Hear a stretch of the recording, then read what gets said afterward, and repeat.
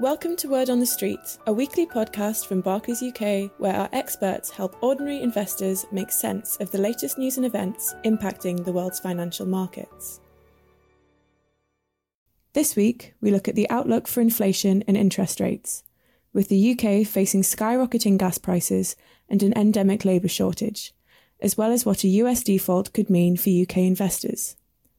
With Nikki Eggers, Head of Investments, and Will Hobbs, Chief Investment Officer.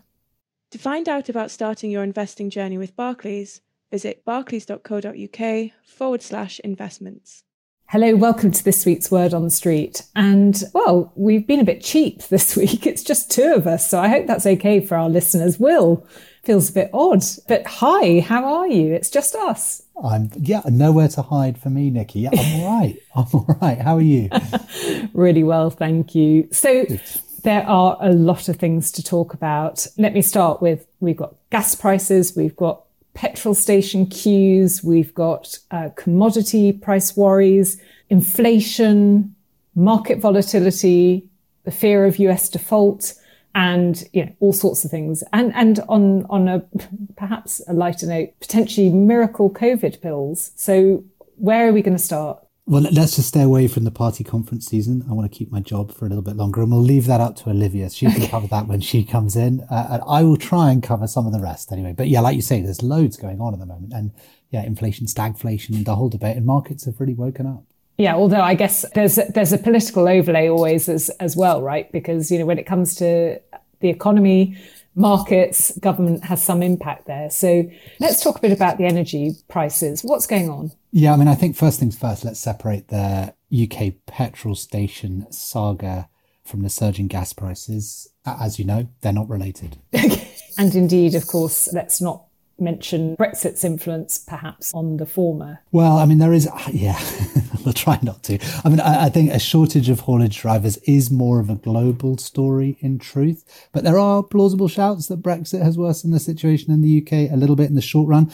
Nonetheless, I think this is probably best seen as part of the petrol station saga, is best seen as the kind of wider logistical constraints and blockages the world is suffering from at the moment. The pandemic is primarily to blame, with Brexit adding a little bit of garnish, let's say. But actually, we're going to cover supply chains, Brexit and the rest in a few weeks' time. Well, it's not just you and me, but we've got James Binns, an in-house supply chains specialist. That may be understating it a bit, actually, because he's global head of supply chains and working capital.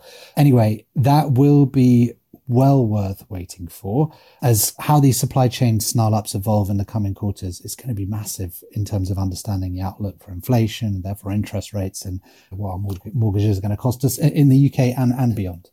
Well, we're going to have high expectations of James, because firstly, to understand what his role title means, yes, exactly. And secondly, to unpick what on earth has been going on here. So you mentioned earlier on gas prices. There's a bit of a role that China plays here, isn't there? So can you just explain that a bit more? I know you mentioned it last week, but can you just expand a bit on that? Yeah, sure. So basically somewhere in the causal chain lies a drought in China, which reduced kind of hydro capacity. Coal was unable, which is obviously a huge source of energy in China still. Coal was unable to fully plug the gap, in part because China's incredibly aggressive attempts to move on from it as a power source. Now, other energy sources such as natural gas have been used in their stead, and this gigantic extra demand spilling over onto natural gas has squeezed natural gas prices, dramatically higher in some parts this week. Now, as you know, the basics of supply and demand are that high prices are meant to stimulate suppliers to want to supply more of that good, with the extra demand satisfied this way. Now, it should be more profitable for suppliers to do it. However, the supply response from natural gas obviously takes time. It takes 5 years to build a natural gas terminal, for example. Now, in Europe's case, Russia comes in here. Russia has an important role here. It has the extra supply. But at some point this week, there were some mutters of a quid pro quo in the form of faster approval of this Nord Stream 2 gas pipeline. Things actually seem to be settling down a little bit on that point. But I think from our perspective, the wider point here is that transitioning away from fossil fuels is necessary work for the global economy, of course, but it is going to be, expensive in parts. There will be supply crunches. Renewable power can be intermittent, as we know, reliant on sun, wind, so on. So solving the storage problem will be key here. But until then, we're still going to have to use a lot of fossil fuels to sate our energy demands to get there. Now, the point here is that investment in fossil fuel capacity growth is obviously and understandably not popular. And that mix of underinvestment combined with strong demand has resulted in surging commodity prices, not just in fossil fuels, but some associated areas. So smelting aluminium is a very energy intensive process, for instance. China supplies 60% of the world's needs here. So prices there have been surging too. Now, one interesting aside is that actually the pandemic economy, it may use less airplane fuel and going on less holidays and less business trips for sure, but it is overall more energy intensive, more working from home combined with a shift away from services consumption to more goods consumption. That's part of it. So it's a very complicated picture.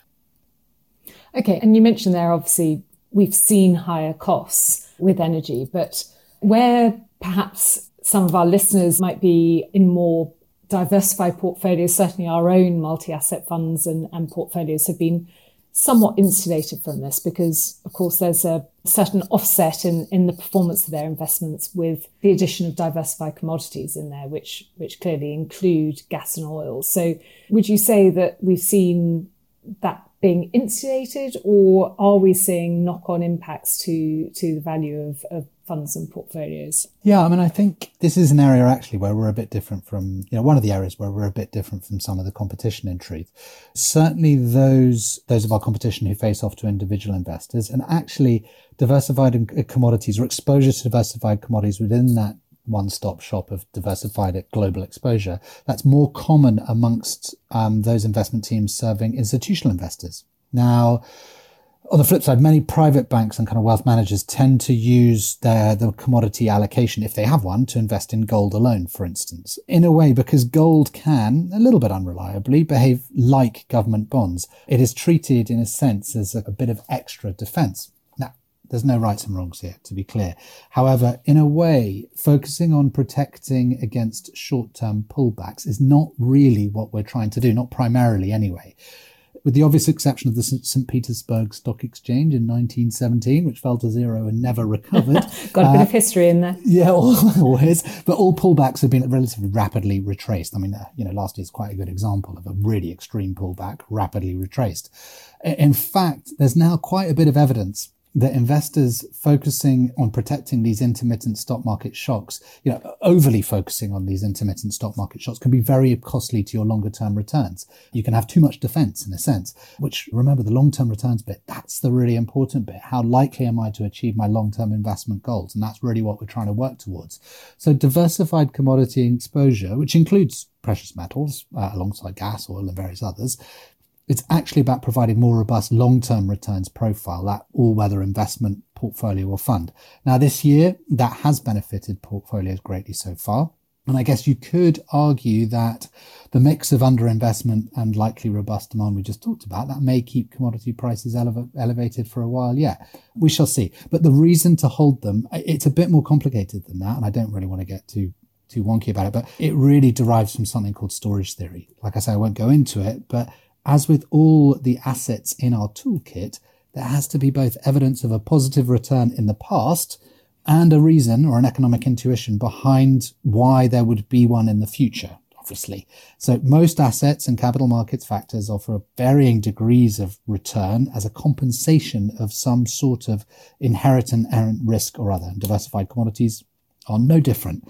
And the shape of the expected returns can look quite different from the other assets in that toolkit, equities and bonds, adding a little bit of extra robustness that we're looking for. So, this year's a nice example, but actually more broadly, this is an important part of, how we invest. Got it. So thinking a bit about inflation, the bond market seems to have really woken up to this the last couple of weeks. We've seen prices falling and therefore yields rising. So is that also part of this story? Yeah, I mean, actually, that fits in with the relationship between risk and return just mentioned. There's a bit more uncertainty about the outlook for inflation over the last few weeks, and the energy price story is part of that. And as a result, markets have moved to install a little bit of extra compensation into long bonds to attract would-be investors, lenders, in the face of that extra uncertainty and risk. It's pretty logical in a way. And that has had a knock-on effect across capital markets. So in stocks, higher interest rates are seen by some to diminish the attraction of some sectors and factors such as tech, and burnish the appeal of others like banks. So this is, as we always say, the bond market is really the £800 gorilla in the room. You can't ignore it. And so how much is noise then, and how much is the signal? So to what extent should we get involved in the debate as investors? Because you've been saying that the outlook for inflation and interest rates will likely remain quite uncertain for a while. So what should we do?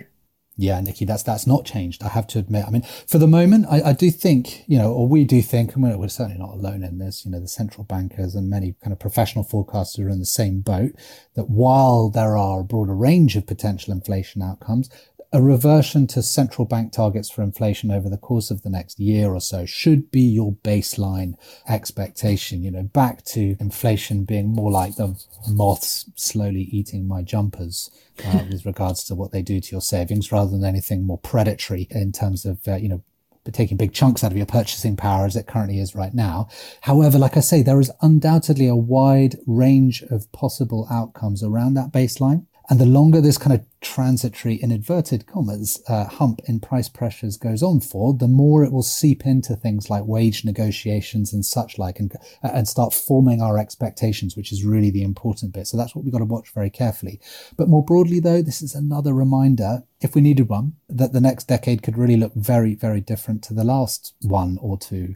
Not just trends in inflation and interest rates, which by themselves are very important in dictating the mix of winners and losers at both the asset class level, and within, and what stocks win, what sectors.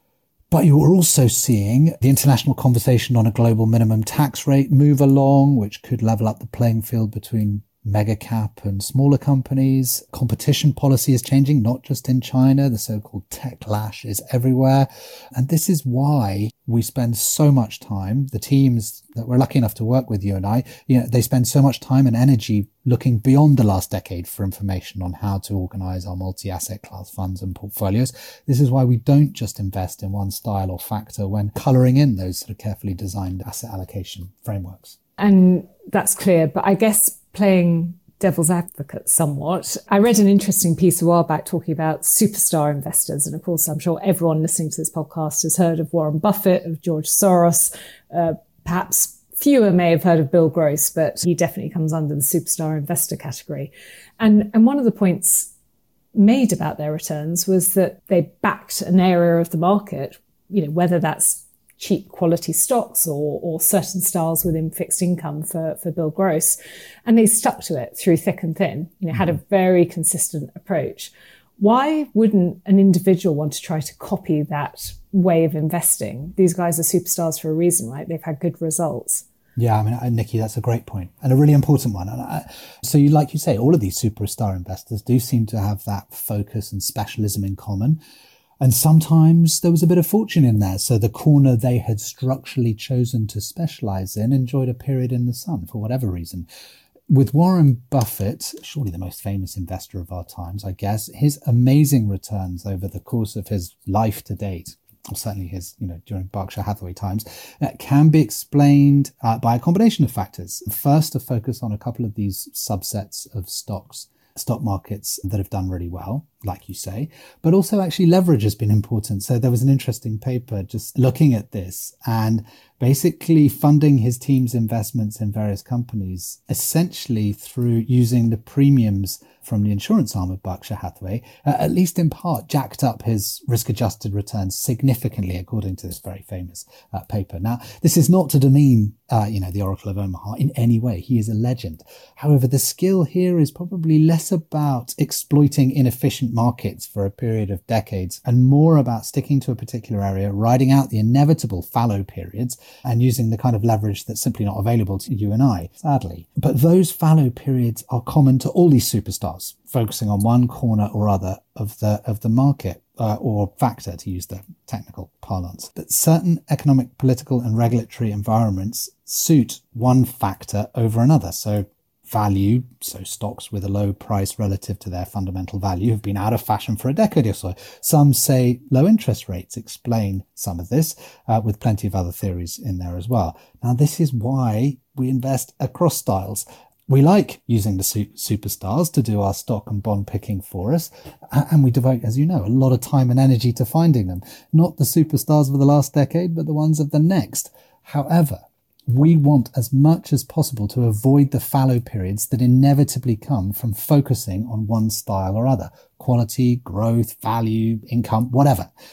So we blend them together to try and create more all-weather returns. Now, remember, the reason we outsource the stock and individual bond picking to the superstars of tomorrow is in deference to the idea that markets are efficient at incorporating new information. All we know, fear and hope about the future is reasonably accurately incorporated into price and reflected in prices. You just cannot sustainably generate the excess returns, the returns over and above the benchmark, whether the FTSE, the S&P as a subset of these indices or a subset of these indices, without full-time focused professionals, in our opinion. So instead of picking the stocks ourselves, we mostly devote our energies to finding those superstar managers, some of which you described. But like I say, not the ones of yesteryear, the ones of tomorrow. Okay, that makes sense. So I guess, though, my next question is a bit of a lead on from that, because I think you see discussed certainly in financial press, but a lot of concern about, are we entering a world of much lower returns? So everyone will know we've seen one of the 3 great bull markets of the post-war period in our rearview mirror. So trying to look forward, profit margins are pretty high, interest rates are at all-time lows and valuations are high. So it's not feeling like a great starting point for the next decade, say. And the industry is typically trying to sort of forewarn that lower returns lie ahead. But what do you say? What's your view on this? Yeah, I mean, we wrote about it a bit last week. So there's an article on LinkedIn for those interested. It's called Darker Times Ahead or something like that, I think. And there's a picture of my son in a Darth Vader mask as usual. So yes, I mean, to be honest, I mean, I remember well when the industry, right at the beginning of the last bull market, was calling for lower returns ahead. It was 2009-10, and this was the reflexive pessimism, a doomsayer community who'd only just been sort of, or a soothsayer community who'd only just proved their lack of prescience by failing to predict the great financial crisis. And so now they were trying to predict more. But now it is a bit more plausible. I agree.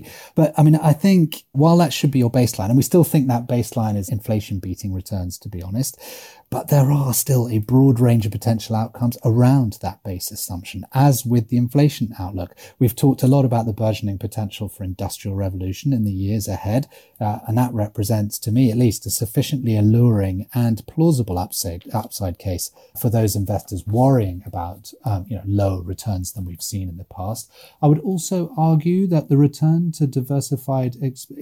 returns to diversified market exposure are lower, then it is even more important to have that excess return potential. We talk about tactical asset allocation, where we try and adjust the weights in the asset classes at the asset class level to try and add a bit of return. The manager selection process we've just been talking about, that's also designed to add little bits of extra return. Now, an extra 1 to 2 percentage points of return from so-called alpha per annum, if that can be achieved, is potentially a lot more important if that SAA, that core market exposure, is returning 2% inflation adjusted per annum versus 10%. So, there are ways around this, and I don't think it's worth getting too gloomy. We never know what the future holds, but I think it's wise to expect lower returns from this point, given the starting point. And let's remember, it's been double digit a year, right? So, and finally, just coming to the other 2 areas that caught my eye this week. So the debt ceiling, I mentioned earlier about miracle pills. We'll come back to that in a minute. So with the debt ceiling,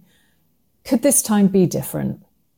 Yes, I mean, Yeah, I mean, we seem to have kicked the can literally just before we started talking. They seem to have kicked the can down the road thanks to a sort of Republican offer just down to December. But at the heart of this issue remains a very divided Congress. So in the past, debt ceilings have been raised or suspended with both Democrats and Republicans doing their bit.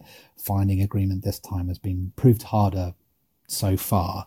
Now, I mean, it would be pretty serious if agreement isn't eventually reached. When we get to that December deadline, effectively the US government would immediately have to match inflows with outflows, so to speak, meaning a pretty immediate cut to spending in the region of kind of 250 billion or more per month, according to our colleagues at the investment bank. So let us keep our fingers crossed that it doesn't get to that. And we do sort of tend to see that the cost of this potential does seem to force, last minute deals, but we are dealing with a more difficult congressional backdrop. That's no doubt. So other people are taking this seemingly a bit more seriously this time around. Okay. And last but not least, the miracle COVID pill, I saw the market response was actually that the vaccine makers like Pfizer and such like were sold off by investors. So I guess the worry there is that vaccine uptake might slow down if the population thought there was an easier solution on its way. Yes, I think that's a bit of a pessimistic take, isn't it? From the market anyway. But I think this is Merck's new oral antiviral pill, and forgive my pronunciation, I think it's called molnupiravir. It basically stops the virus replicating effectively, or it's meant to at least. Now, the published study shows a reduction in hospitalization of, up to 50%. Now, in the US, I'm not sure how much scope there is for this to change the path of vaccine uptake or meaningfully change the path of vaccine uptake. In truth, you are seeing proliferating vaccine mandates, which actually so far have not been met with massive resistance so far, like I say.